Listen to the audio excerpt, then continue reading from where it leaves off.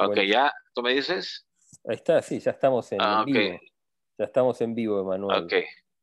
Estamos con Die- Decime, Enmanuel. Enmanuel del Radio Miró, de su programa de radio Presagio Extraterrestre, un contactado mexicano. ¿Cómo estás, Enmanuel? Buenas noches. ¿Qué tal, Diego? Buenas noches, ¿cómo estás? Saludos desde acá de Coatzacoalcos, Veracruz, México, para todo tu auditorio de allá de Argentina, de la página de YouTube que tienes ahí, Samadhi Carpa. Y pues aquí estamos, Diego, así una nueva entrevista que me acabas de conceder, me acabas de dar. Eh, bueno, tú a mí, Sí, una charla entre amigos. así es. Y yo el miércoles pasado estuve en tu programa, así que fue muy divertido. Así es. Y pues, pues comentarle a nuestro auditorio y a tu auditorio que tenemos nuevas evidencias de lo que ha sucedido ahorita aquí en México y acá en la zona en la que estamos viviendo, donde últimamente ha habido muchos avistamientos de ovnis aquí en la ciudad. Y pues ahora sí que lo que vamos a testimoniar ahorita al final del programa, te lo vamos a compartir toda esa información para que tú se la muestres a tus cibernautas a través de YouTube y podamos pues compartir evidencias también de aquí de México, que un servidor y gentes que están muy pegados a este tema me han compartido para poder difundirlo, pues, y la gente vea que realmente esto del tema OVNI es algo real, que no es algo que es ciencia ficción, sino son cosas que están sucediendo en nuestros cielos y que en un momento dado, pues, son evidencias que se han multiplicado últimamente aquí en México, que se dice que es una de las zonas con mucho más avistamientos a nivel mundial y que aquí en Coatzacoalcos y en la zona en la que estamos ahorita, últimamente se han presentado muchos casos. De hecho, por ahí tengo una entrevista con una persona que pues mi canal y me dice que en alguno de estos días me va a dar una charla, una plática para platicarme de todo lo que en su momento dado, por los años 70, 80, aquí en Coatzacoalcos, sucedieron cosas muy, pues impresionantes que tuvo este señor, porque es una persona, digamos, un poquito más mayor que yo, que antes de que la ciudad pues fuera urbanizada como ahorita, no existía tanta gente por los años 70, 80, y algunas zonas de aquí de Coatzacoalcos eran dunas de arena, médanos de arena muy grandes, y dice, bueno, a grandes rasgos me contó que eh, una nave aterrizó en el mar, no sé si aterrizó o Se sumergió en el mar. cayó, pero ellos vieron cómo salieron, no, salió, o sea, quedó en la orilla del mar. En aquellos tiempos, en esa zona en la que ellos vivían, no había tanta gente como ahora, y que dice que llegaron los militares y resguardaron la zona, y de pronto llegaron helicópteros de la Marina de Estados Unidos y se llevaron todo lo que encontraron ahí. Me parece que no fue que aterrizó, sino que se estrelló y hasta se llevaron a los seres que estaban en ese momento ahí, que salieron de la nave. Y bueno, es una historia que tengo pendiente, que el señor la quiere compartir porque vio mi canal, vio que en un momento dado yo hablo sobre este tema, y en aquellos años aquí pues no se hablaba sobre esto, o sea, la gente si le pasaba algo pues no lo compartía porque pues decían que a lo mejor no era cierto, o que a lo mejor estaba pues alucinando, diciendo cosas que no eran. Pero este señor ahorita que ya observó lo que hacemos acá, pues está queriendo compartir esa información que vivió, y muchas otras cosas que me dijo que todavía quiero platicar con él, porque te vuelvo a repetir, o sea, a veces es difícil que la gente te quiera compartir algo porque pues piensan siempre que no es verdad o que uno está inventando las cosas, y realmente nosotros no venimos a inventar nada, Diego. Todo lo que en su momento nos ha sucedido tenemos que darlo a conocer así como fue, no tenemos nada que inventar, Creo yo que estos temas ahora ya se están dando más, todavía se está viendo más esta información. Mucha gente está hablando de todo lo que le ha sucedido. Yo siempre he pensado que los seres que vienen de otros lugares o que inclusive viven aquí dentro de nuestro mismo planeta, siempre han tratado de visitarnos, o sea, siempre han estado aquí tratando de acercarse al ser humano, pero muchas veces pues, no encuentran con quién realmente tienen que acercarse.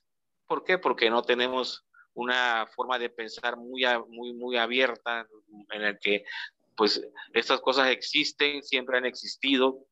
Hay muchos lugares muy misteriosos en nuestro mundo.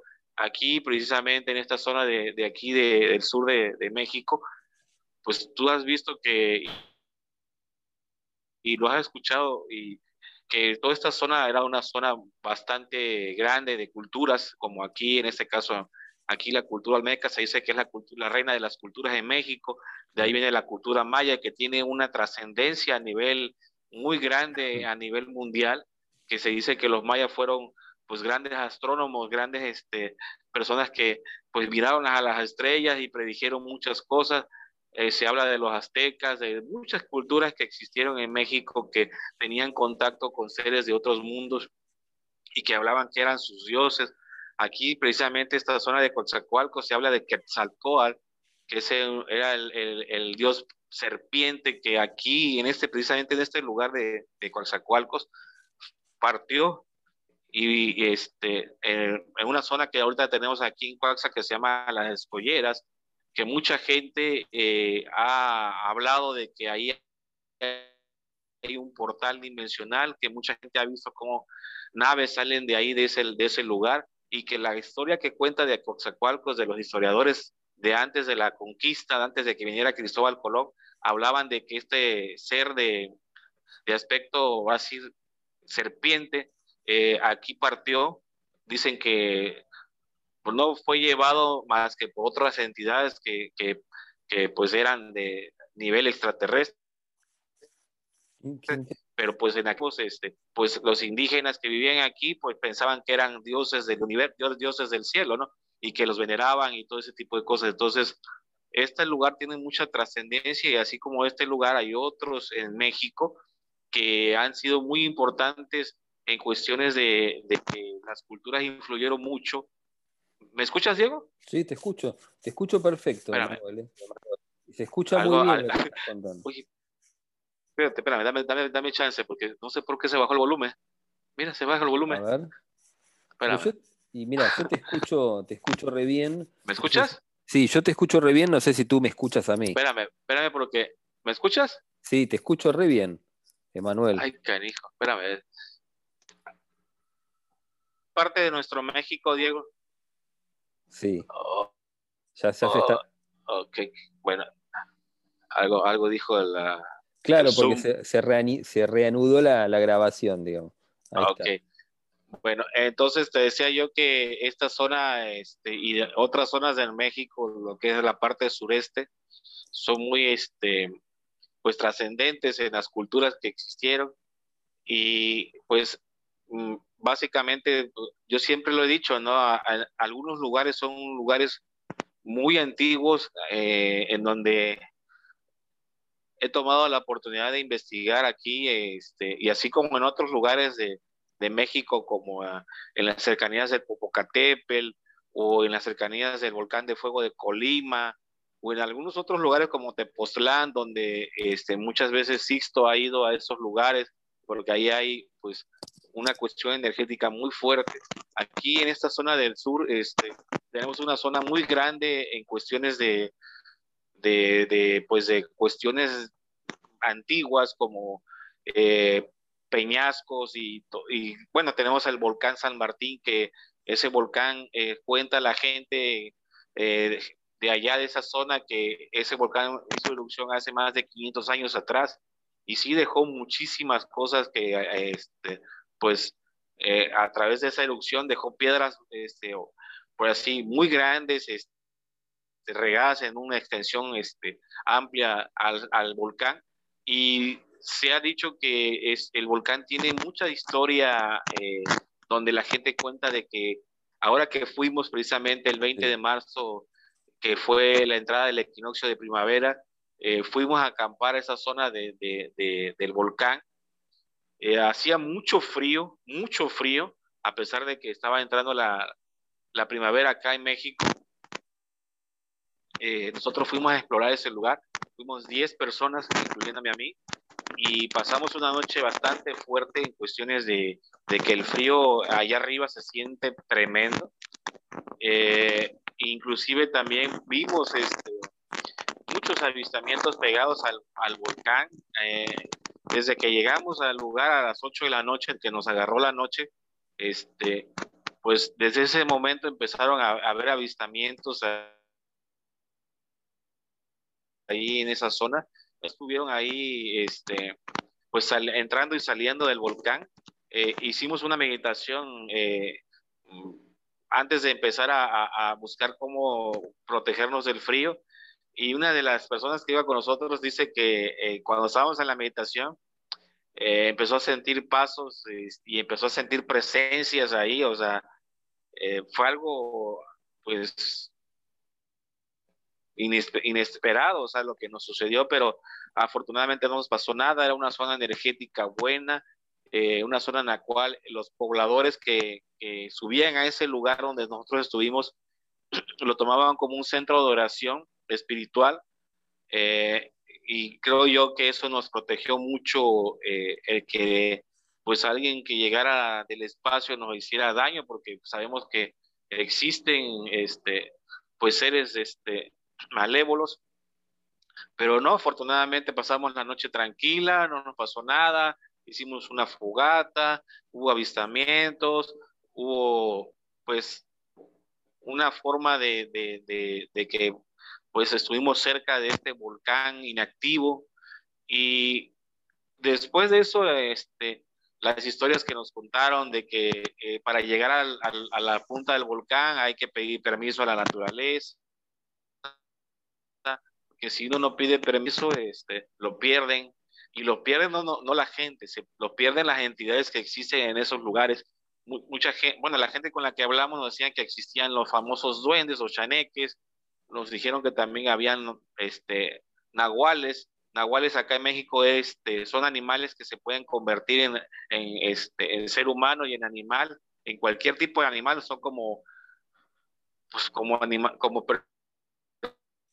personas que pues tienen energías negativas que pueden en un momento dado convertirse en otro tipo de animal, y que si nosotros íbamos así nada más a la punta del volcán, podíamos perdernos porque ellos pues no les gusta que vayamos a invadir su espacio. Claro. Pero mucha de la gente que nos platicó, se hablan de muchas cosas ahí en las cercanías de San Martín. De hecho, nos hablaban que hay gente que vive a las espaldas del San Martín, y que son gente que nunca han bajado a la civilización, que ahí se han mantenido por muchos años, y que si alguien extraño llega a ese lugar y si no pertenece a la comunidad, la gente lo desconoce y hasta los puede linchar a la persona, los puede matar. Entonces, creo yo que esos lugares son muy misteriosos. He también investigado las cosas que existen ahí alrededor del volcán, y son lugares muy antiguos donde hay muchos seres atrapados en esos peñascos, en esas piedras. De hecho, por ahí te voy a compartir unas imágenes de unas piedras que me compartió una persona, que precisamente una de sus amistades le hizo llegar esas piedras que encontraron allá en San Martín, donde se ven seres grises atrapados en esas piedras. Y así como ahí en las piedras que me pasó la señora esta, allá en los peñascos que existen, que te digo, yo ahora en los días que vi, digamos, en los tiempos que he ido, yo he visto que esos peñascos son antiguísimos, mucho antes de que la civilización humana fuera creada aquí en esa tierra, y que existen seres ahí, atrapados en esos lugares. Te voy a compartir fotos de algunas de las expediciones que yo he tenido allá en San Martín. Claro, y Enmanuel, Y Perdona que te interrumpa, para recordarle a la gente, tu contacto principal fue ahí, en la zona del San Martín, ¿no? La primera vez. Así es, en el 2017 fui allá precisamente a hacer una investigación porque ya se daban muchos casos de que ovnis salían de ahí y te comento, o sea, nosotros formamos un grupo de investigación aquí en Coatzacoalcos, pero de ese grupo pues no quiso ir nadie y yo me pues aventuré a hacerlo solo, Diego, y pasaron muchísimas cosas allá en esta zona. Ahora sí que ya en esa parte en la que fui ya no he ido porque pues la última vez que fui me dijeron que era muy peligroso que yo fuera porque pues había una cuestión energética muy mala ahí, o sea, hay entidades negativas que te comento están atrapadas y que en un momento dado se abren portales y a lo mejor te pueden adentrar a su inframundo. Entonces me dijeron, ya no vayas porque es peligroso. Eh, y eso no me lo dijo nada más, me lo dijeron ellos, también me lo dijeron así otras personas que habían tenido un acercamiento hacia esa zona. De hecho, este amigo que ya falleció hace 2 años, él me dijo en una ocasión cuando yo fui de nuevo y él no fue, me dijo, no vayas porque me dijeron que hay peligro, que ellos ya te tienen localizado, que ya en un momento dado cuando te necesiten te van a buscar, pero no vayas porque es peligroso, porque puedes encontrarte entidades negativas y en el momento que pueda pasarte algo, ellos no están ahí y no pueden ayudarte a liberarte de esa parte energética negativa, porque no nada más es cuestión física, sino nosotros sabemos que en la parte astral te pueden llevar ellos, porque pues, es algo real eso de lo astral, en el cual ellos pueden desprenderte de tu cuerpo y tu cuerpo físico se puede quedar, pero tu cuerpo astral se lo pueden llevar. Entonces me dijeron, no vayas y ya no he ido. La zona en la que fui fue otra zona cercana al San Martín, mucho más cerca que aquella, y donde te digo, era una zona energética buena porque era un centro de oración de la gente que vive ahí, que sube ese cerro de casi 1 kilómetro de altura. Entonces, pues ahí era una zona muy segura para nosotros, de manera para los seres humanos que viven ahí y también para nosotros y de manera energética, porque te vuelvo a repetir, no nos hicieron nada, no hubo ningún problema a nivel espiritual, fue un lugar que estaba prácticamente pues sanado, curado por energías positivas, por energías del cielo y en un momento dado pues la noche fue algo natural, no nos sucedió nada, hubo muchas cosas que se empezaron a manifestar, pero pues ahora sí que esa es mi última experiencia, por eso es que ya no he regresado a ese lugar, al otro extremo del volcán, porque pues te digo, son lugares donde yo considero que tienen millones de años esos lugares y que hay entidades atrapadas entre esos peñascos y que pues si uno no está preparado para eso, pues puede sufrir de muchas complicaciones a nivel espiritual y puede Y la gente en un momento dado hasta perder la razón porque ellos influyen mucho en tu mente. claro, y tú en esta expedición que hiciste en marzo, ahí al volcán, que ahora debe estar apagado, ¿no? El volcán San Martín, ¿llegaste a tomar fotos? ¿Llegaste a tomar fotos, videos? Enmanuel, que me estabas Ahí comentando. te voy a compartir, te digo, lo que tomamos ese día, algunas fotos de día y de noche, y y te voy a hacer llegar también una foto que antes de ir a explorar ese lugar, en octubre del 2019, antes de que empezara la pandemia acá en México, porque fue en marzo del 2020 que empezó aquí todo esto, yo fui a esa zona a investigar y me tomé una selfie del volcán y la subí a mi página de Facebook, a mi perfil de Facebook, Y un día me habla una persona, un cibernauta que me sigue en el programa, Sí, y me dice, Enmanuel, fíjate que atrás de donde estás tú parado hay una nave, dice. Y dije, ah, caray, yo no había revisado la foto. claro. Y hasta que la reviso y la empiezo a acercar, y sí, efectivamente había una nave triangular atrás de Qué donde yo increíble. estaba. O sea, fue algo que yo ni siquiera busqué.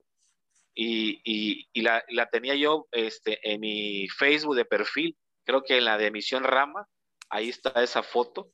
Entonces la traté de agrandar y te la voy a compartir. Esa es una de las fotos que también te voy a mandar. Y te voy a mandar otra foto que hace, yo creo que un mes, un avión comercial que venía de la Ciudad de México para acá. Acá tenemos nosotros un aeropuerto pequeño. Dice la torre de control, perdón, que sentí que había algo aquí.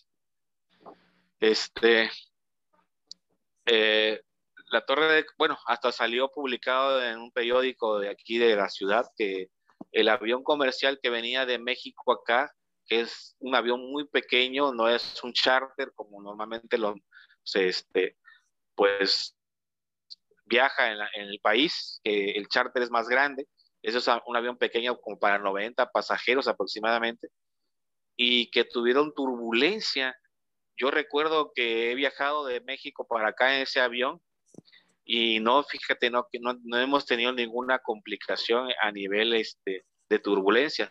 Claro. Tuvimos en una ocasión, en un viaje que fue más largo de aquí mismo del país, que tuve yo hace unos años, que era un charter, este avión, y sí, efectivamente, llegando casi a Toluca, Ciudad de México, la zona de volcanes, una turbulencia bastante fuerte, pero fue rápido. Y acá estas personas que pasaron esta turbulencia, dicen que fue bastante fuerte y bastante extensa. Analizando todo lo que había sucedido ahí, alguien publicó una foto en el Facebook y yo tomé la foto y la empecé a revisar.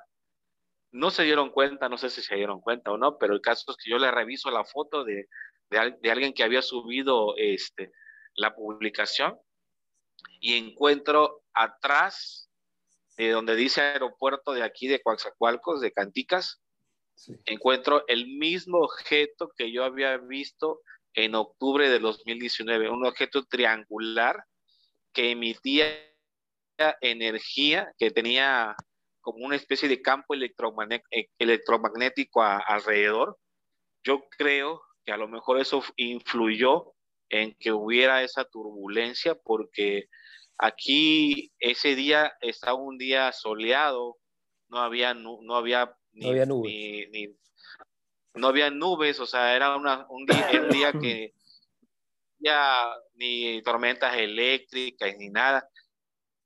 Y un avión, te digo, es la primera vez que se escucha que dice que hay turbulencia. O sea, aquí Coatzacoalcos nunca ha sido un lugar de nubosidad fuerte, Claro. a menos de que sí nos pega mucho la cuestión de los nortes, pero esos días no eran de nortes, esos días eran muy soleados, muy despejado el cielo. Y te digo, salió esa publicación donde argumentan que les tocó esta turbulencia a esta gente que venía de la Ciudad de México.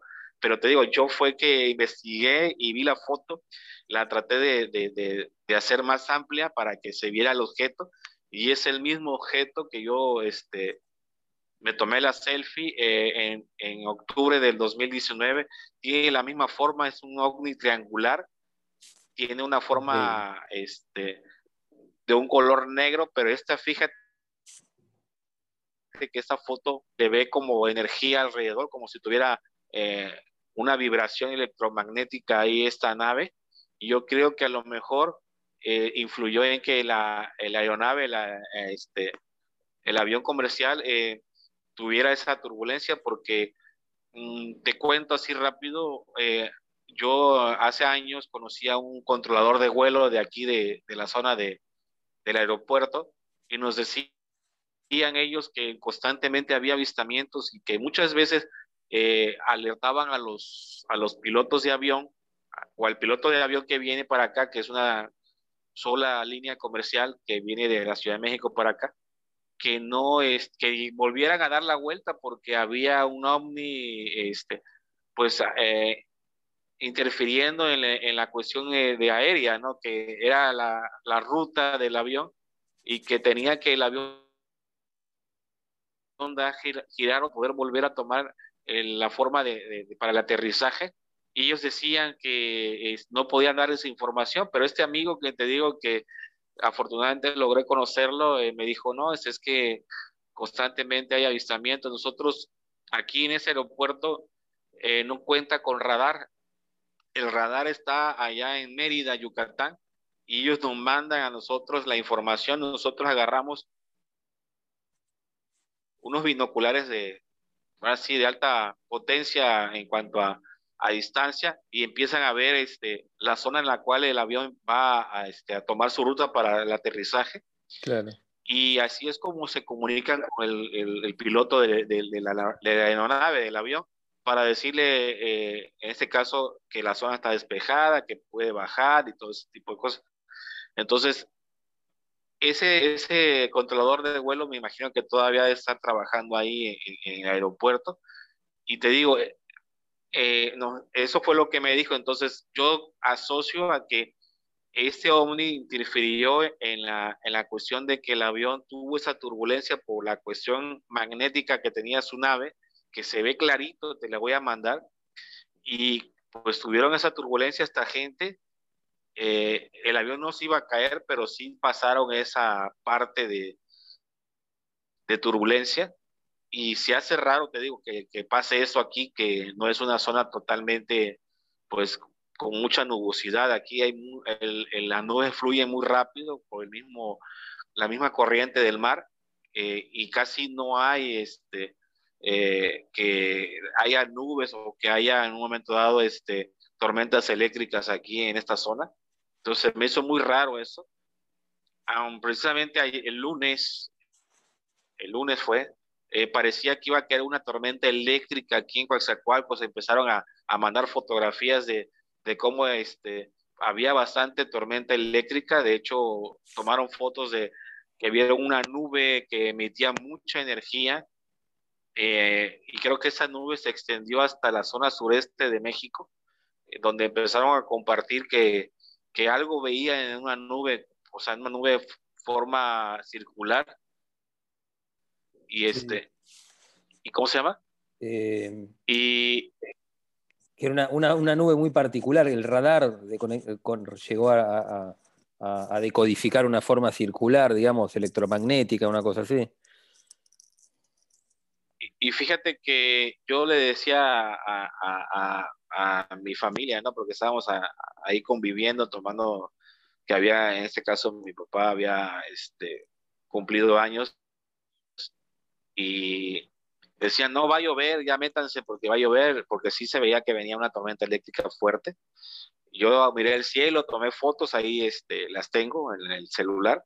Le dije, no, no va a llover, le digo, es una cuestión eléctrica. O sea, de hecho ni siquiera se ve que iba a llover, y no, no llovió. O sea, hace cuenta que nada más fue momentáneo. Yo observé el cielo, tomé foto, y a los pocos minutos se disipó todo, se fue hacia otra vez. Espérame, Diego, Sí, que se bajó el volumen, se bajó el volumen. te juro por Dios que, te juro por Dios que yo no le estoy bajando al volumen. ¿Cómo se llama? Yo te escucho bien igual, ¿eh? Yo te escucho re bien, Enmanuel. Pero fíjate que le volví a subir el volumen, Diego. ¿Y cómo se llama? O sea, no, Te escucho re bien y se te ve bien ahí, pero en se bajó el Coxagal. volumen. Claro, se Alguien bajó el le volumen. bajó el volumen aquí. Y la electrónica es complicada, digamos. Dije yo, Sí, vos si yo no sabés le estoy bajando. lo que tú me cuentas, me hace acordar a la tormenta acá en Buenos Aires el Día de la Mujer, el 8 de marzo, una tormenta que no llovió.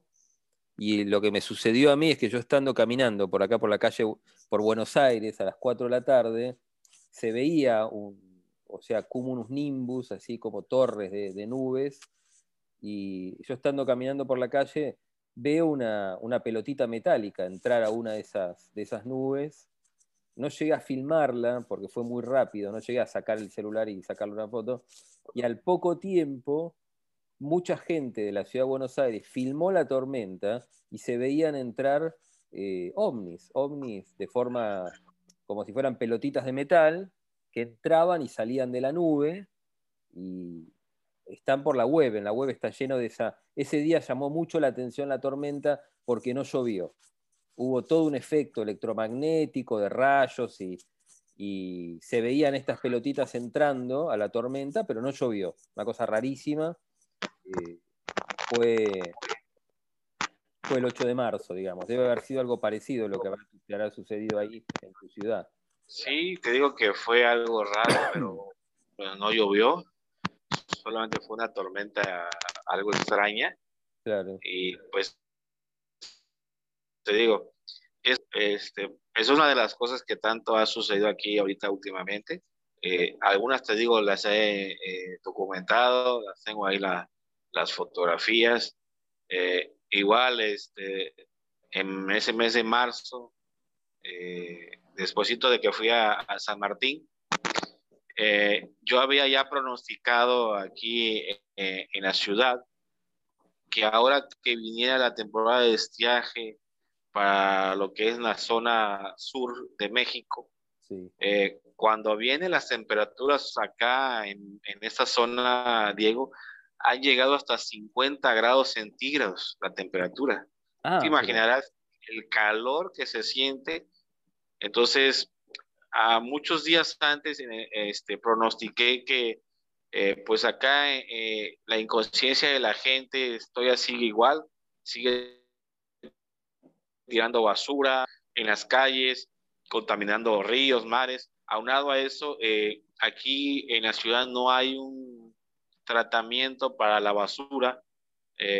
Toda la basura que nosotros tiramos, porque todos, hasta yo me incluyo, los gobiernos han buscado dónde tirarla y han echado a perder mantos acuíferos, lugares donde existía diversidad. ¿Me escuchas otra vez? Sí, sí, te escucho perfecto, Manuel, ¿eh? Por Dios santo, no sé por qué se está bajando el volumen, ¿eh? Se Te sigue escucho. bajando el volumen solito, no sé por qué. Mira, a veces cuando uno está transmitiendo lo que me sucedió a mí con las entrevistas, las últimas que estoy dando, cuando uno transmite un mensaje que es importante y por ahí hay energías que no quieren que se transmita ese mensaje y bueno, Solito se baja el volumen de esta cosa, te juro por Dios que yo no le muevo nada, estoy retirado del equipo y de sí, pronto el volumen se baja, o sea, está muy raro, ¿no? sí, Pero a veces hay, hay energías que no quieren que se transmita este mensaje. hay alguien que está jugando aquí con mi teléfono. Sí, Pero bueno, te contaba que entonces aquí los gobiernos, los que viven en esta zona de Coatzacoalcos y en sus alrededores, que hay, pues hay ciudades de más de 300,000 habitantes, 400,000 habitantes, este, pues ya no saben dónde tirar la basura y buscan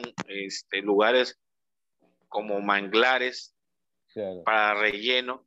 Entonces, cuando viene la zona ahora sí, cuando viene la cuestión climática, el estiaje, que es mucho calor y que empieza a escasear el agua porque pues lógicamente se empiezan a secar algunos lugares, eh, empieza a haber un calor extremo de más de 50 grados y empieza a haber quemazón de pastizales y quemazón de basureros que están cercanos a los pastizales donde ellos depositan su basura.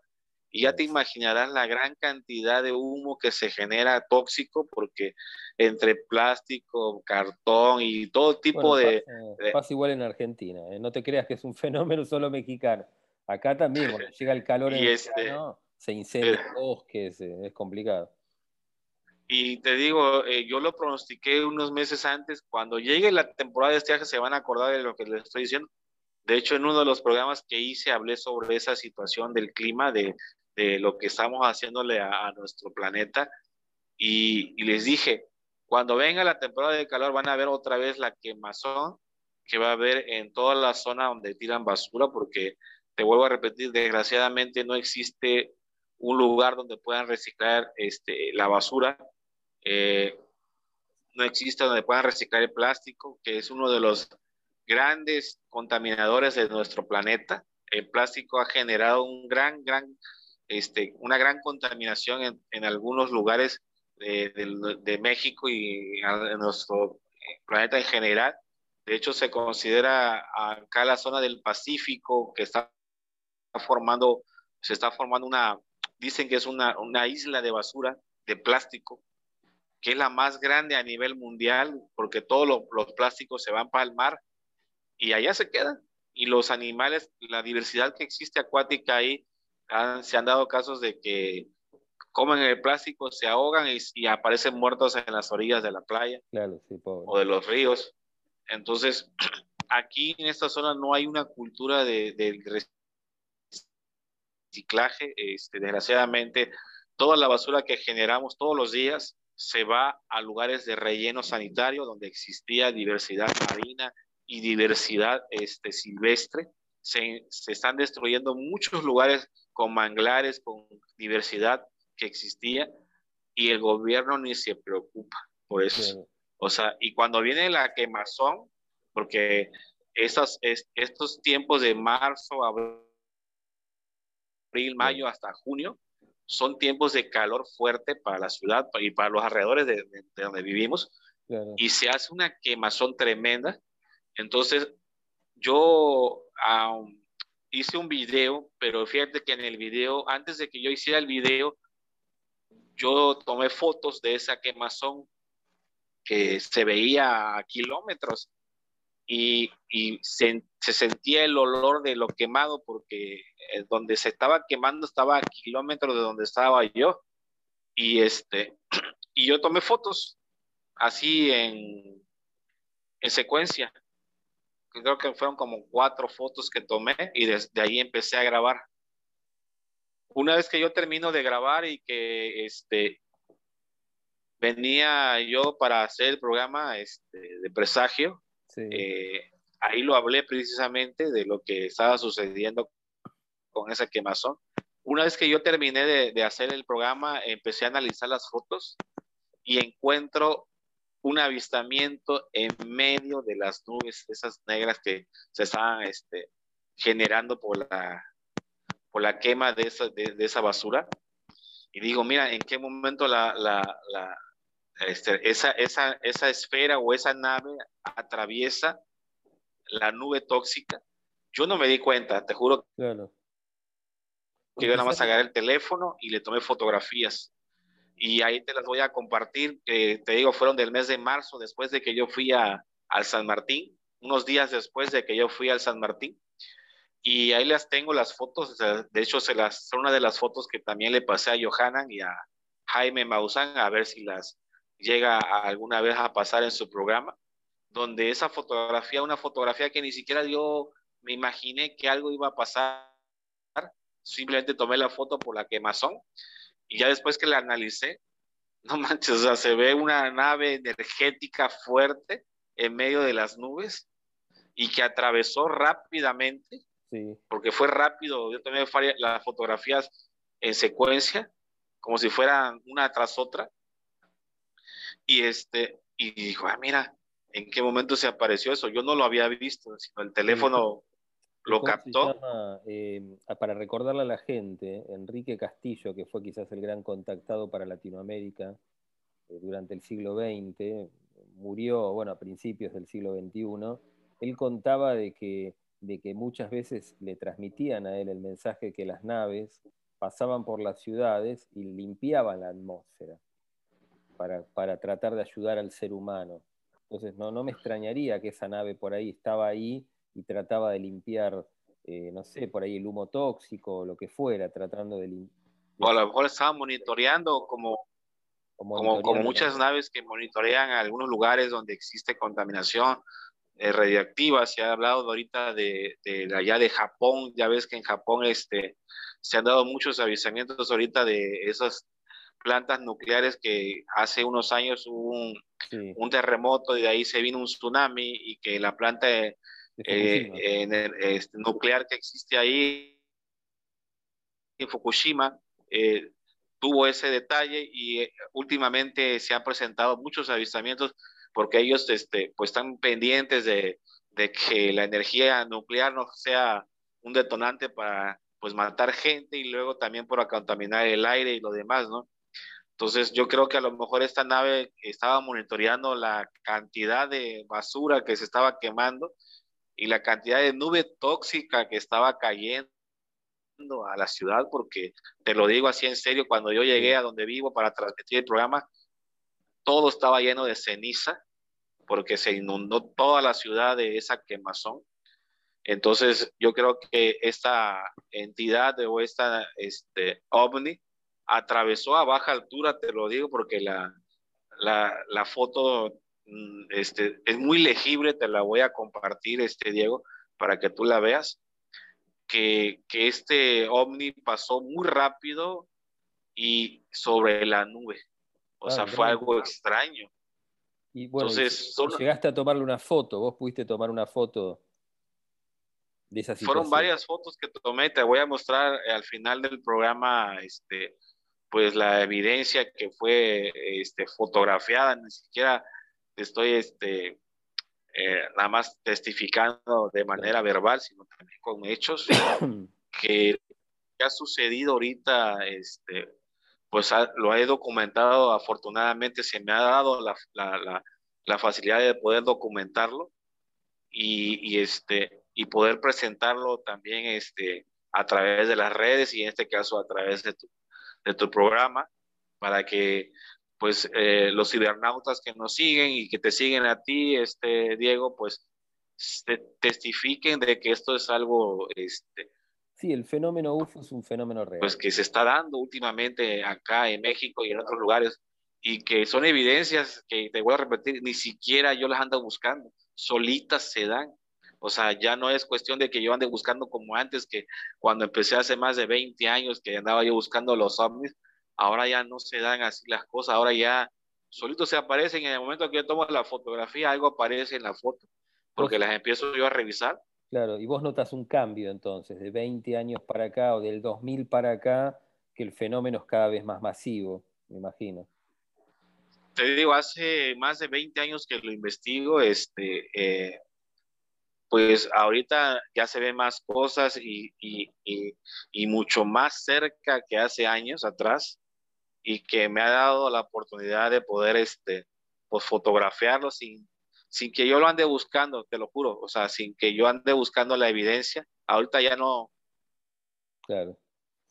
Ya no la ando buscando, ya solita se me da y cuando se da la oportunidad de tomar la fotografía, de hecho, fíjate que hace unos días, hace como 3 semanas, me fui yo aquí, hay pues un bulevar que se llama el Malecón Costero de aquí de Coaxa.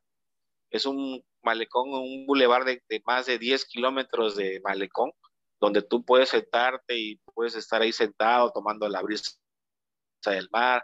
Y hay algunos lugares aquí en Coaxa pues que existe gente que vende raspados, no sé si hayas escuchado sobre esto que son No, preparados de hielo con pues como helado. así, con piña, con fresa, que Claro, le como ponen helado. es como un agua fría, Un agua pero con fría, hielo. pero con frutas, digamos, una cosa así, como un helado. Ándale, exactamente. Entonces tú puedes ir allá a ese lugar que está en la zona costera y ahí venden de todo, ¿no? Entonces un día yo me fui allá con mi pareja a tomar un helado y unas fresas con crema y nos sentamos de pronto ahí a tomar la brisa del mar y había bastante gente paseando. Se les olvidó la pandemia porque había muchísima gente, o sea, y nos encontramos pues una amiga que es psíquica, que te digo que ella fue la que cuando me sucedió el encuentro con estos seres, ella fue la que me dio esa información sin que yo se la diera, sin que yo se la contara, Sí. y nos invitó a un ritual prehispánico que iba a haber atrás de una pirámide que nosotros tenemos aquí, que fue construida, una pirámide olmeca, y en lo alto tiene la serpiente de Quetzalcóatl. De hecho, ese lugar ahí tiene la historia de Quetzalcóatl, y tienen abajo es un pequeño museo donde lo que han encontrado enterrado aquí en la zona lo vienen y lo ponen ahí para que la gente lo vea, es exhibición. Entonces nos invitó esta persona a un ritual prehispánico en la zona de lo que es la playa y a espaldas de, este, de esta pirámide, que te digo, fue hecha, no fue una pirámide que ya estaba ahí, sino la hicieron para un atractivo aquí en la ciudad. Y empezamos a hacer un ritual prehispánico y empezaron a haber energías bastante buenas. Y cuando estábamos en ese trance de como si fuera una limpia espiritual, empezaron a haber avistamientos, Diego, en diferentes puntos, o sea, como si triangularan los avistamientos, porque de pronto se veía como un triángulo en diferentes puntos de donde estábamos nosotros, porque estábamos trabajando la parte energética. Claro. De esta forma, acá en México se trabaja eso de manera en la cual eso lo hacían los ancestros, las culturas que existieron acá en México y principalmente aquí en esta zona que es una cultura que se llama la cultura olmeca, y empezaron a haber avistamientos, o sea, fue algo energético. Y una de esas personas, esta persona que te digo, esta psíquica, me dijo, mira, ahí están nuestros amigos arriba. Dice, sí, yo ya los había visto que ellos se aparecieron. Cuando se aparecen, como que te tiran la señal. O sea, cuando tú volteas, porque sientes que te están observando, ellos te tiran una señal, una luz, y de pronto volteabas hacia otro punto y igual, o sea, como que triangularon donde estábamos haciendo este ritual prehispánico, porque te digo, es una cuestión energética para limpiar tu espíritu, tu aura.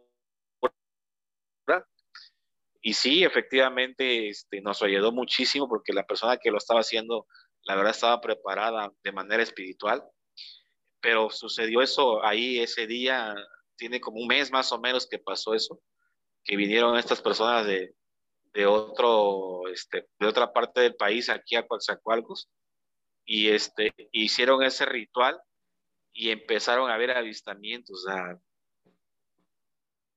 ¿Qué ¿Llegaste a más filmar podemos decir que toda la parte energética? ¿Mande? ¿Llegaste a filmar alguno?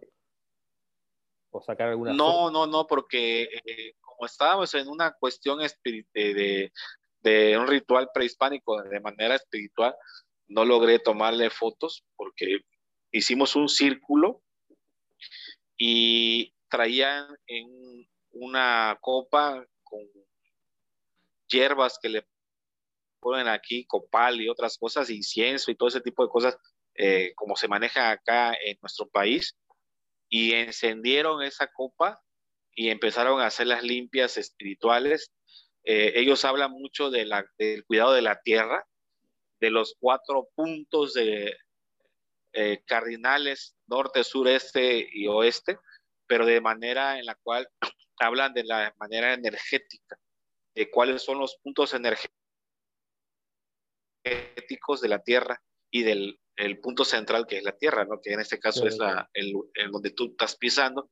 Y te digo que no fue algo que se diera la oportunidad de tomarle foto o grabarlo, porque estábamos en ese momento con esa copa y con esas cosas que le ponen para hacerla limpia.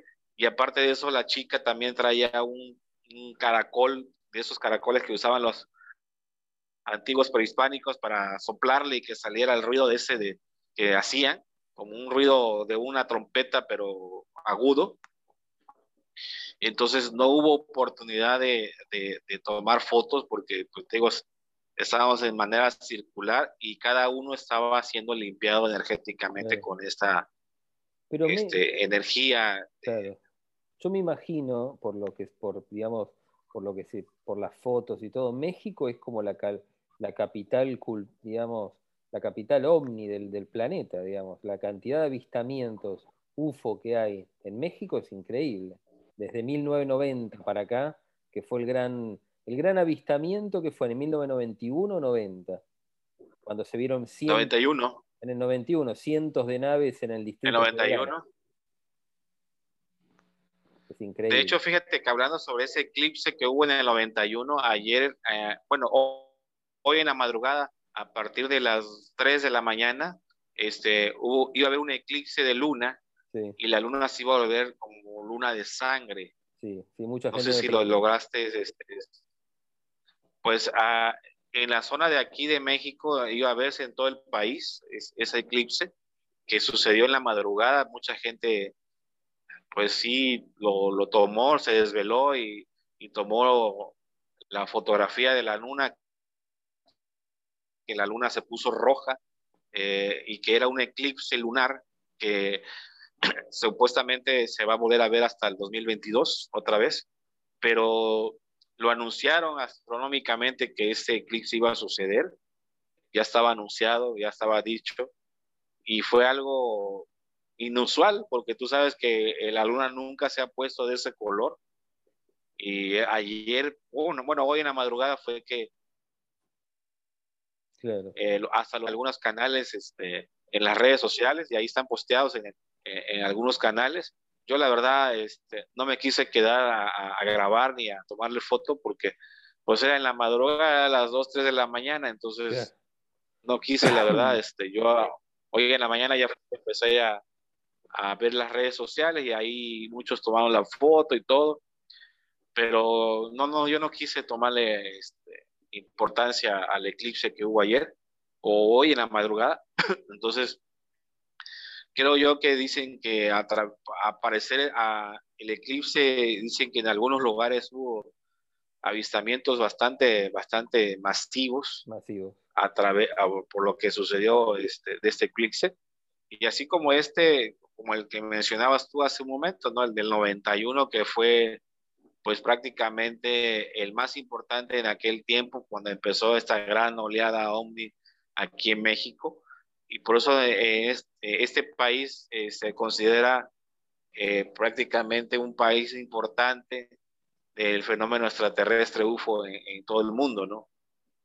Sí, no solo por su historia, por lo que tú cuentas ahí, porque Quetzalcóatl, que muchos, qué sé yo, muchos historiadores consideran de que es una figura casi extraterrestre, digamos, para la historia prehispánica, digamos. Pero, Ahí te voy a mostrar, te voy a mandar la foto también de la estructura que tiene la pirámide, que es la forma de Quetzalcóatl, que es como una serpiente. Te lo voy a compartir, te voy a compartir toda la información que claro, tengo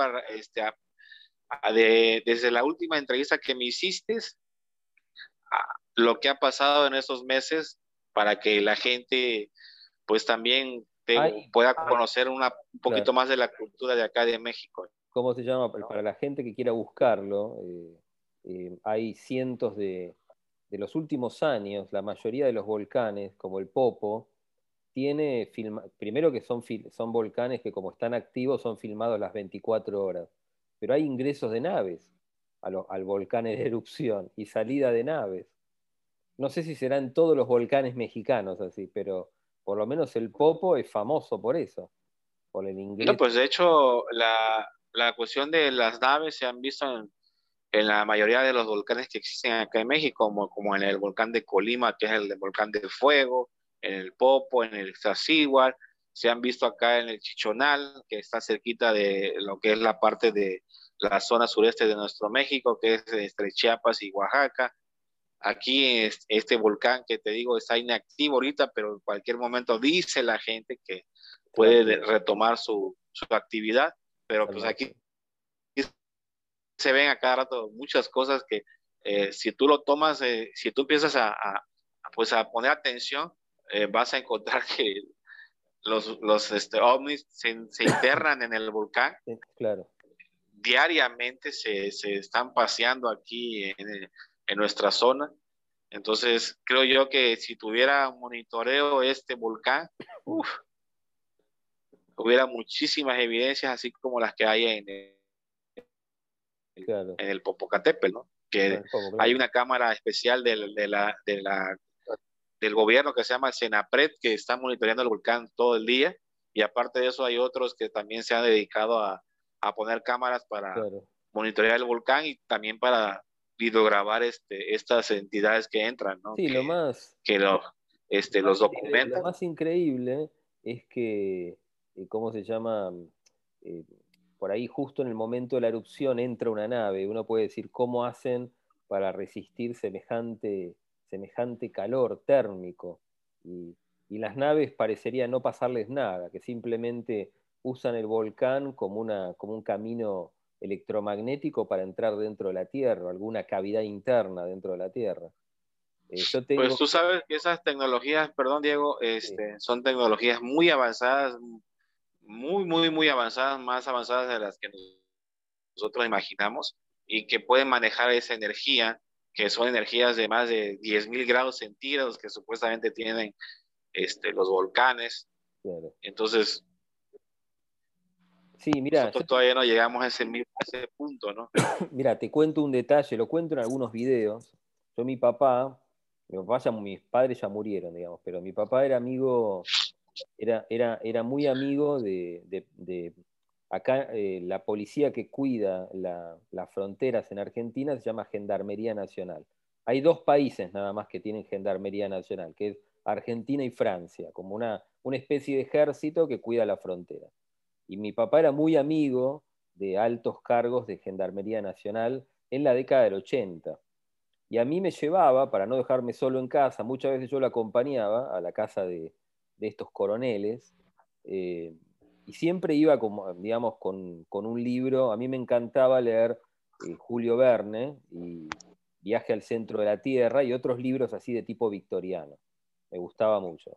Y los llevaba a todos lados. Y una vuelta, yo voy a la casa de un coronel, digamos, de Gendarmería Nacional, del Ejército, con mi papá, que era muy amigo de él, y voy con ese libro sin darme cuenta. Y en un momento se acerca este hombre y me cuenta que lo que está en el libro ahí es real, que en nuestro caso, en el caso de Argentina, la cordillera de los Andes es hueca por debajo y hay cavidades debajo de volcanes apagados donde el ejército argentino realizaba expediciones y, digamos, experimentos con los soldados. Los metían en volcanes apagados y los dejaban 5, 10, 15 días. Y él lo que me cuenta es que la cordillera de los Andes es como un queso gruyère y uno podría ir caminando por debajo de la cordillera de los Andes desde el sur de Argentina hasta el monte Shasta en Estados Unidos. Eso me lo contó y no lo estoy inventando. Me lo dijo un alto funcionario del ejército argentino, yo tenía en ese momento 15 años, digamos. Cuando me lo dijo, lo tomé, no se rió, no, digamos, no fue una burla por el libro. Me lo dijo como algo serio y siempre lo creí, digamos, porque me había dicho eso, de que, de que los estados que tienen digamos, que están tanto Chile como Argentina, como Bolivia, Perú, están muy conscientes de que la cordillera por debajo hay grandes cavidades huecas. Y me imagino que en México será igual.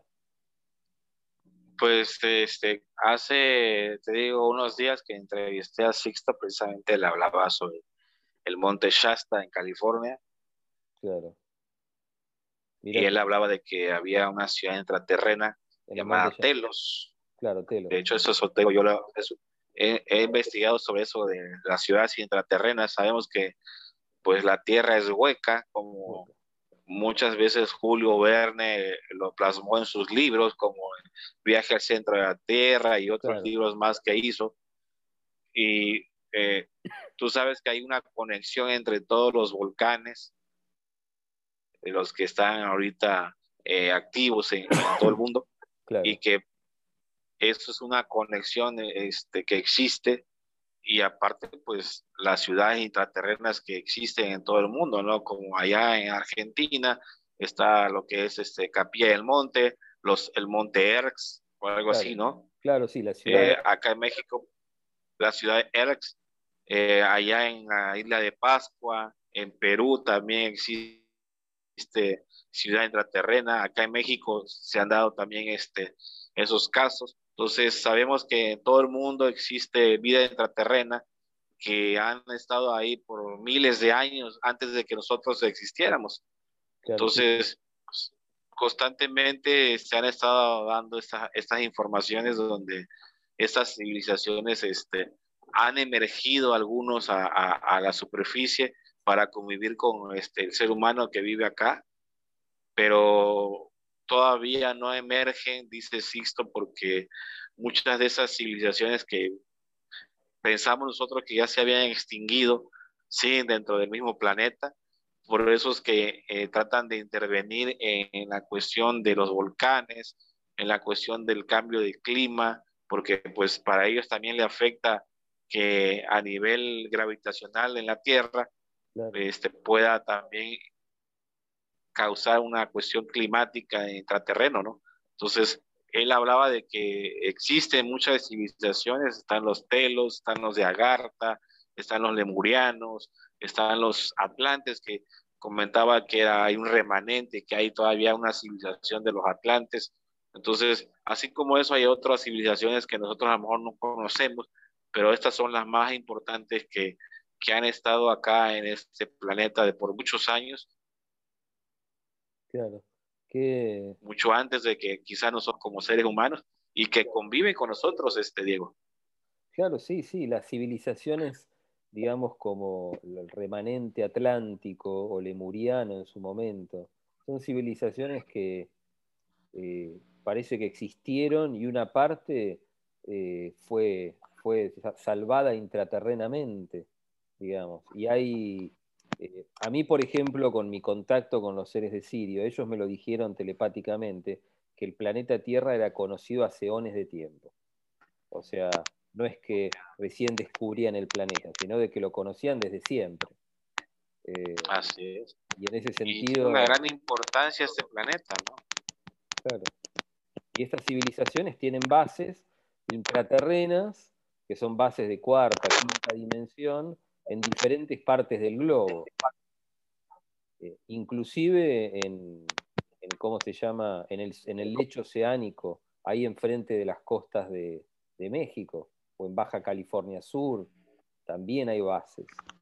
México es el centro ufológico más grande del planeta, a mi entender, por su historia, por un montón de cosas. Entonces imagínate, perdón, imagínate, nosotros nos tocó este tiempo, Diego, o sea, este tiempo del conocimiento, del tiempo de estas civilizaciones que por mucho tiempo ya estuvieron aquí y que ya nos tocó a nosotros en esta actualidad poder compartir lo que nosotros hemos vivido, ¿no? En este caso, ¿no? Claro, claro. Y como siempre se ha dicho, ¿no? Que muchos pertenecemos a esas civilizaciones y que somos semillas que fuimos implantadas aquí en esa, precisamente para abrir esta parte del conocimiento, de que la gente se empezara a enterar de que esto era algo real, que no era algo inventado, que Bueno, por eso mismo se han dado las cosas gradualmente, ¿no?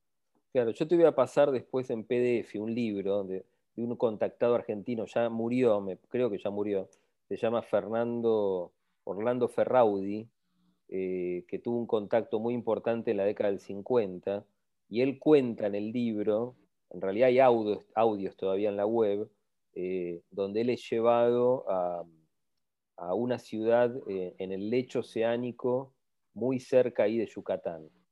Es llevado a una ciudad y se le muestra esa ciudad, y una ciudad extraterrestre de cuarta, quinta dimensión, con una tecnología imposible.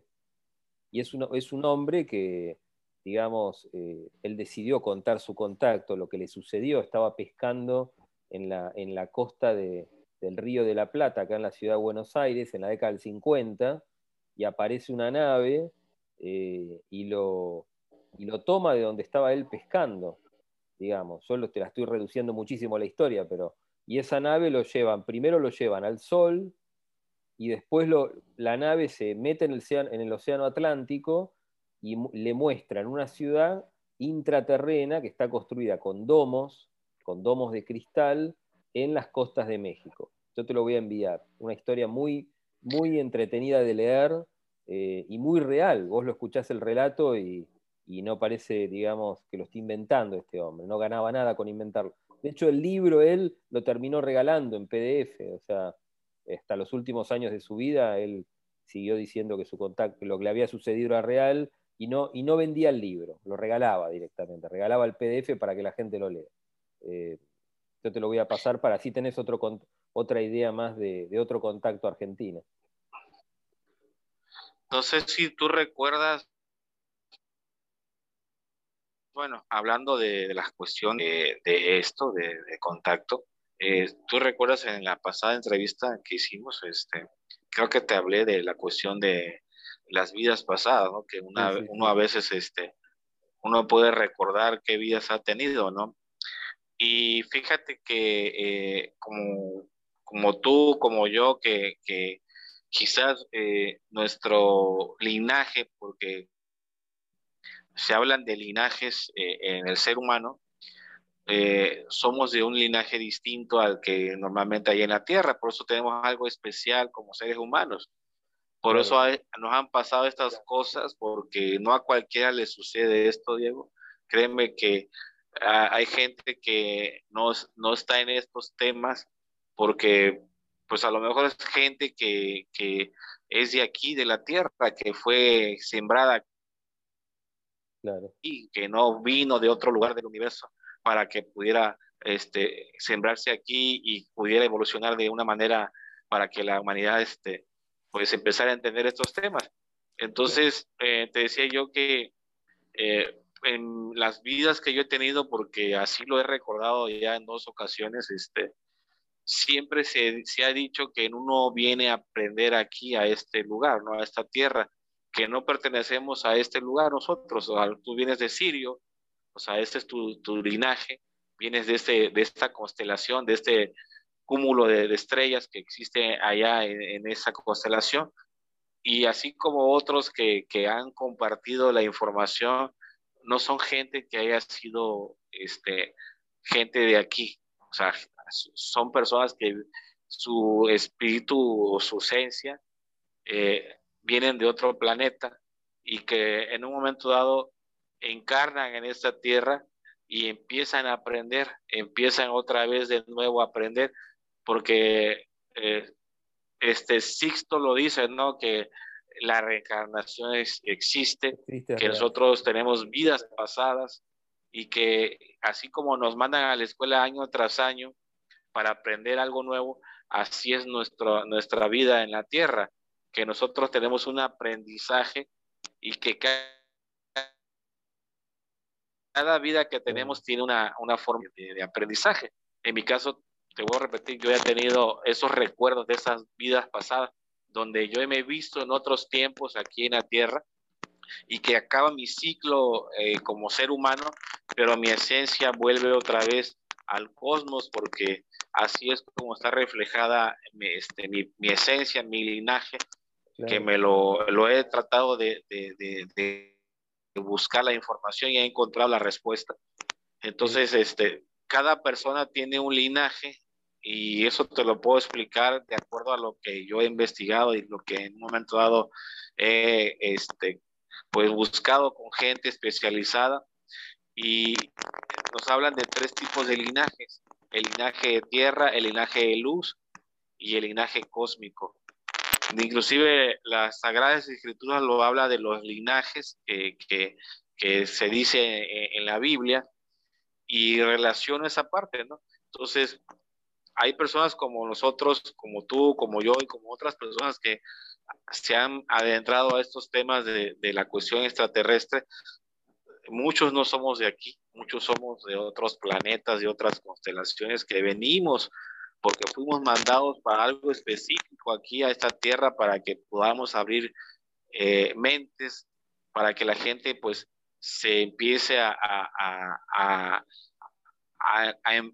entender esta parte de por qué estamos aquí viviendo en este planeta, y que en algún momento dado va a terminar nuestro ciclo aquí y vamos a regresar al lugar en el cual nosotros pertenecemos, ¿no?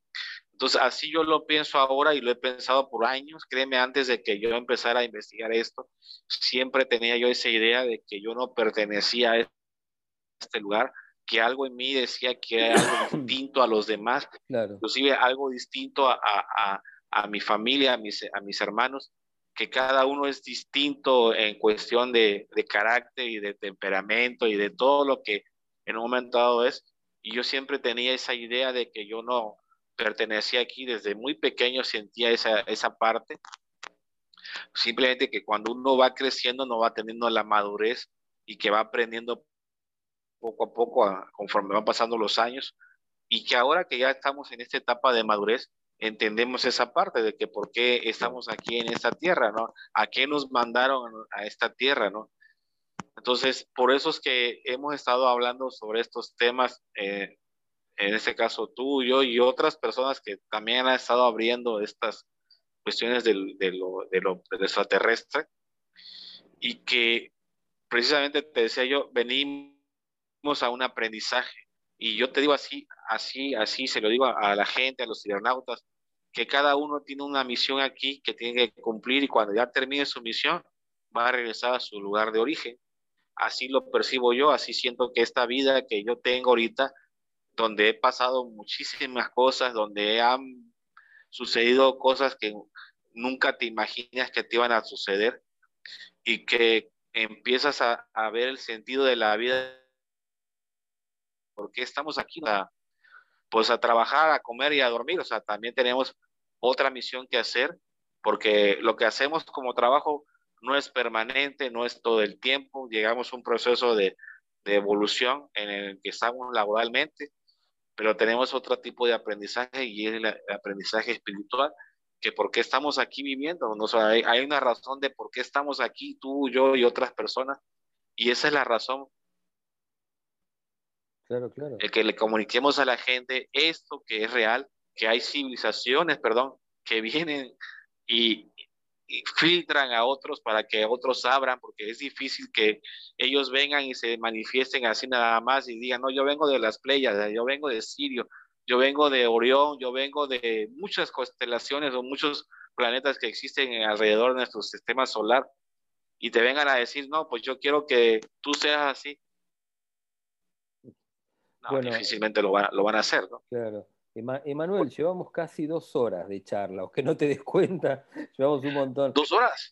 Casi dos, Madre mía. casi 2 horas. Vamos a guardar algo para una futura charla, porque, digamos así, la gente también puede decodificar todo lo que va escuchando. Y bueno, yo espero que vos me mandes las fotos y las pongo en el video para que la gente las vea. Ok, ya para terminar, ahora sí, yo siento que cada experiencia que me ha sucedido va a llegar a un tiempo en el cual te voy a contar algo nuevo en la siguiente entrevista, y esa experiencia te la voy a contar para que ya terminemos el programa. Precisamente estaba yo entrevistando a Alfa Bidondo hace 2 semanas, el miércoles de hace 2 semanas. Y fíjate que empezamos a hablar de cosas, y me explicaba, y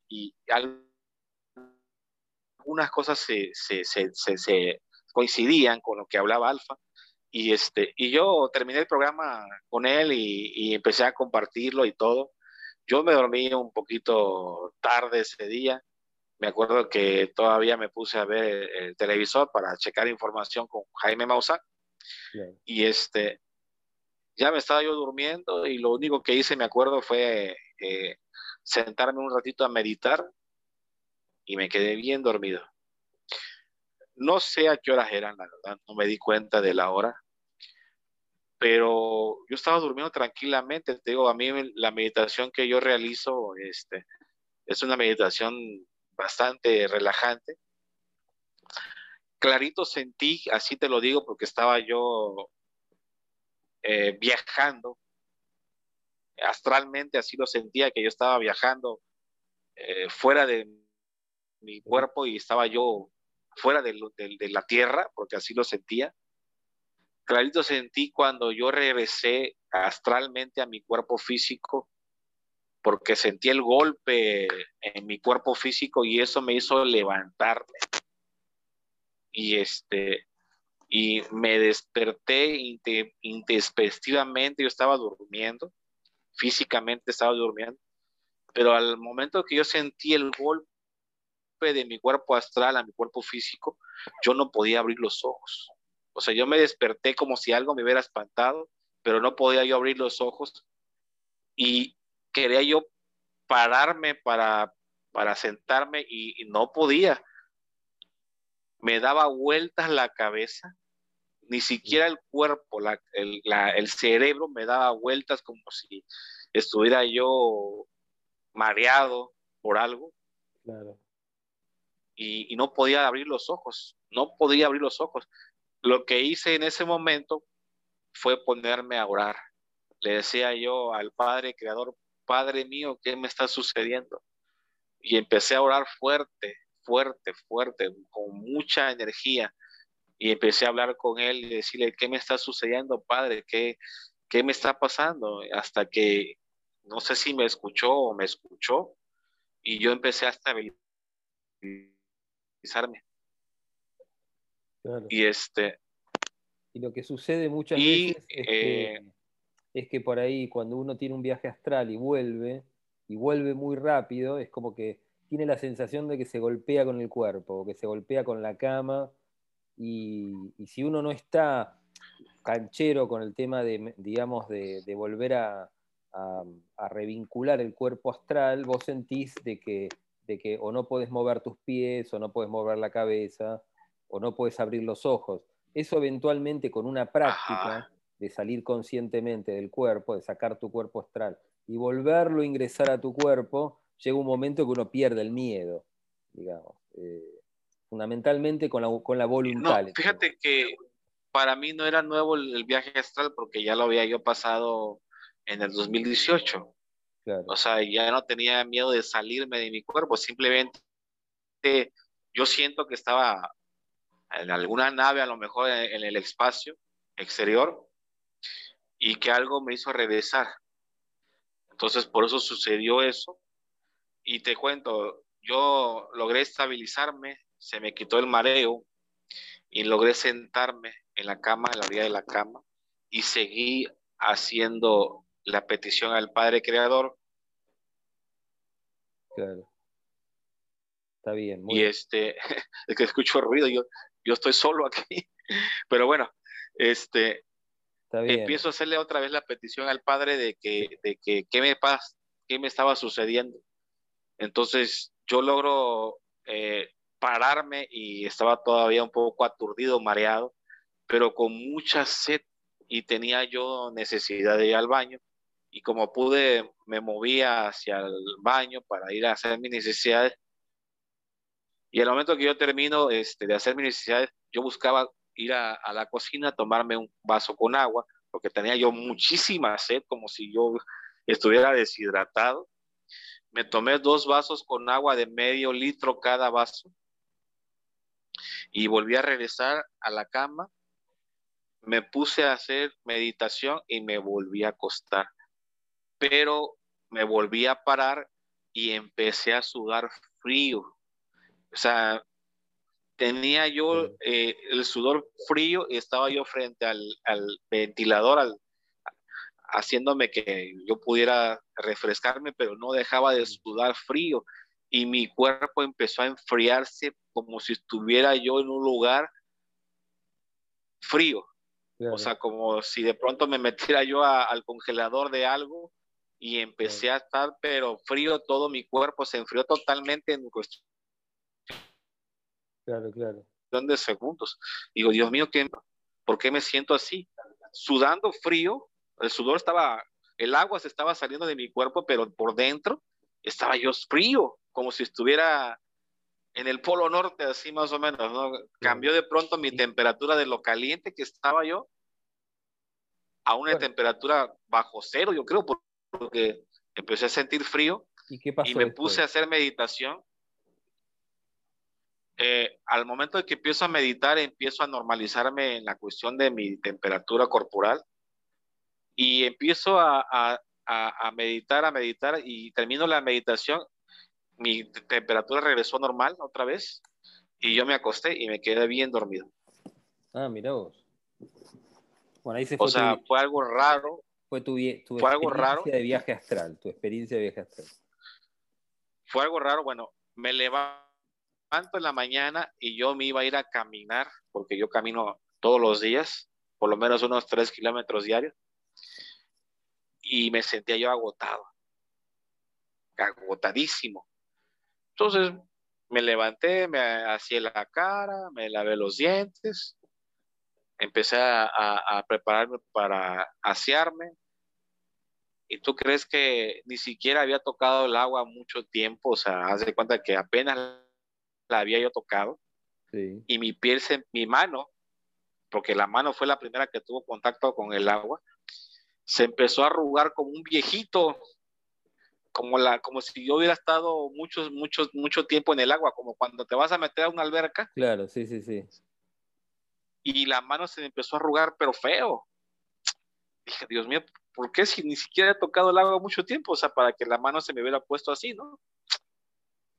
Y ya me aseé, como terminé de asear, de bañarme, y me quedé así, raro.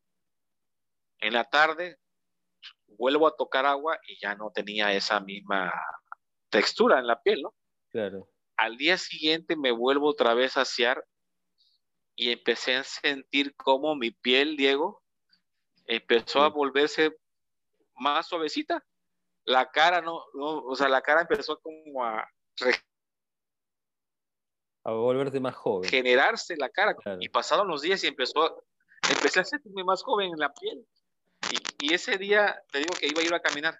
No fui ya porque me sentía yo cansado, pero al día siguiente que fui a caminar, me sentí como una energía, como si me hubieran inyectado energía Claro. y me sentía yo fuerte. Pues, o sea, un día antes me sentía yo débil, pero al día siguiente me sentía yo fuerte. Bueno, Y puede todo ser. lo que traía yo de cansancio físico, como que se empezó me empecé a sentir un poquito más fuerte en esa parte, ¿no?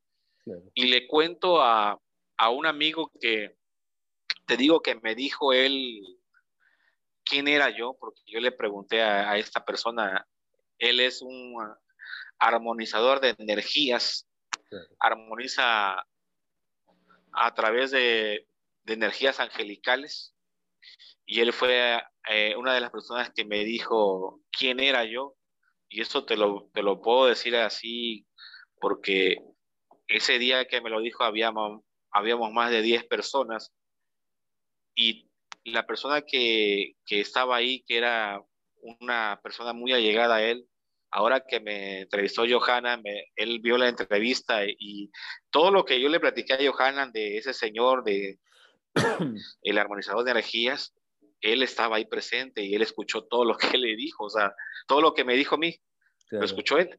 Entonces no era mentira lo que yo estaba diciéndole porque éramos más de 10 personas y le dije lo que me pasó, le mandé un mensaje de WhatsApp, parecía que estaba conectado conmigo yo, Diego, porque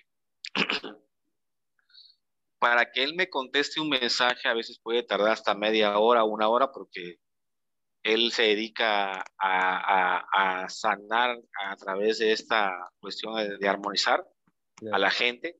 Él vive de eso, cobra algo simbólico porque pues tiene familia, se ha dedicado por varios años a esto. Y le dije lo que me sucedió.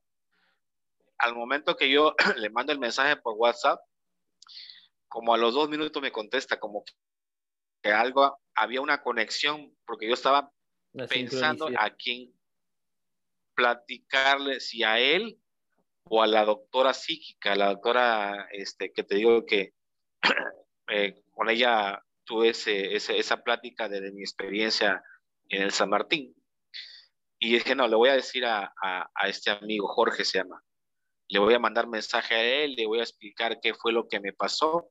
Y él me explicó lo mismo que tú me habías dicho, lo que tú me dijiste ahorita, de que a veces cuando uno viaja astralmente y regresa de una forma así intempestiva, brusca, Claro. puede suceder eso.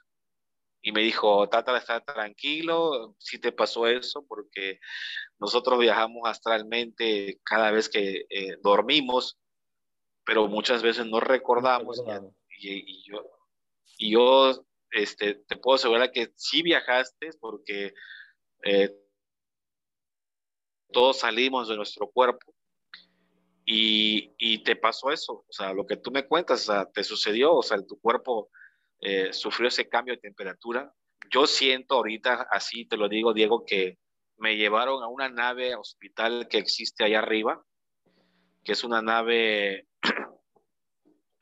que está ahorita en la atmósfera de nuestro planeta, que lo que yo he investigado y he leído, que a la gente que las llevan a esa nave hospital, las llevan para quitarle todas las enfermedades que tiene y que la persona de una manera también sea una regeneración de su cuerpo a nivel interno y externo.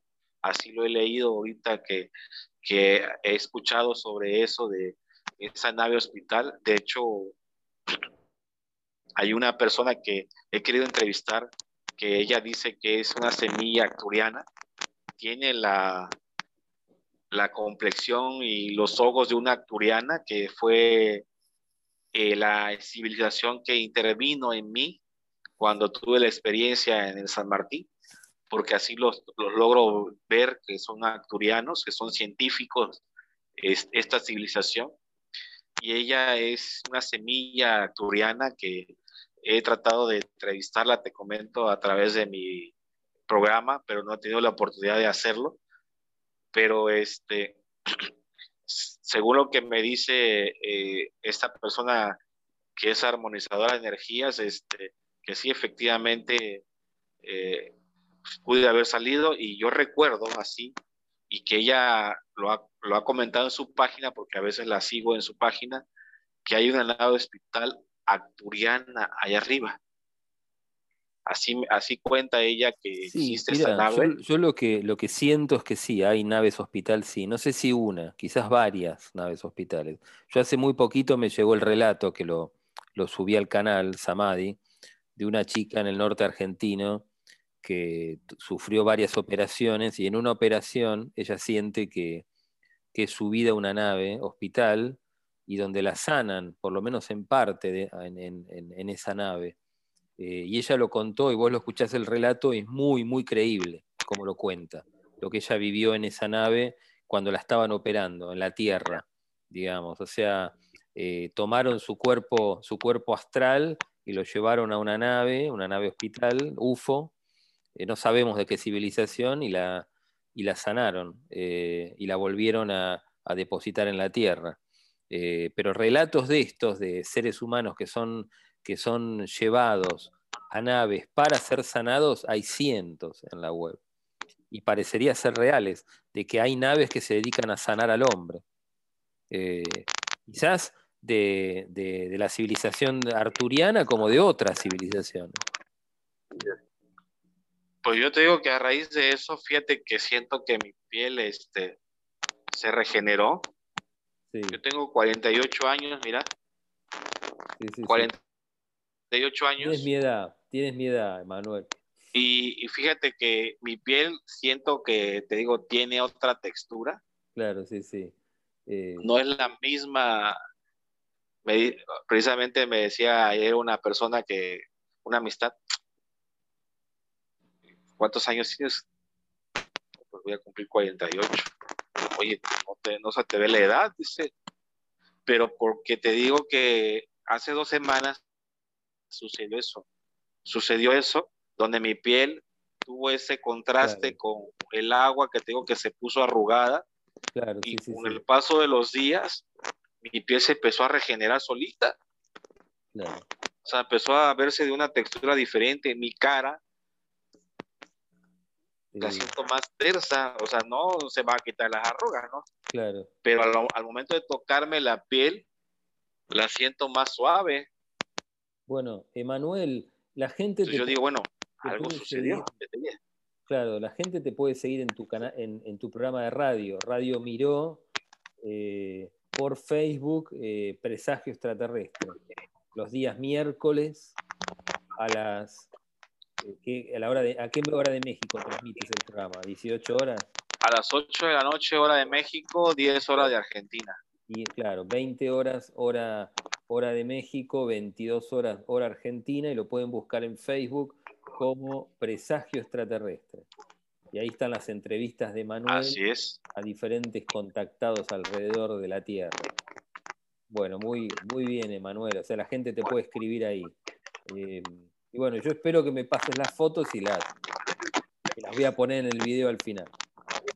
¿Está bien, Enmanuel? Sí, ahí te voy a compartir toda la información que he tenido ahorita en estos meses, nueva información, Bueno, porque hay mucho más información, pero esta es más reciente y te la voy a compartir para que la postes ahí en tu canal y la gente, te vuelvo a repetir, vea las evidencias ya físicas de todo lo que hemos charlado en este tiempo que llevamos acá en tu canal, Diego.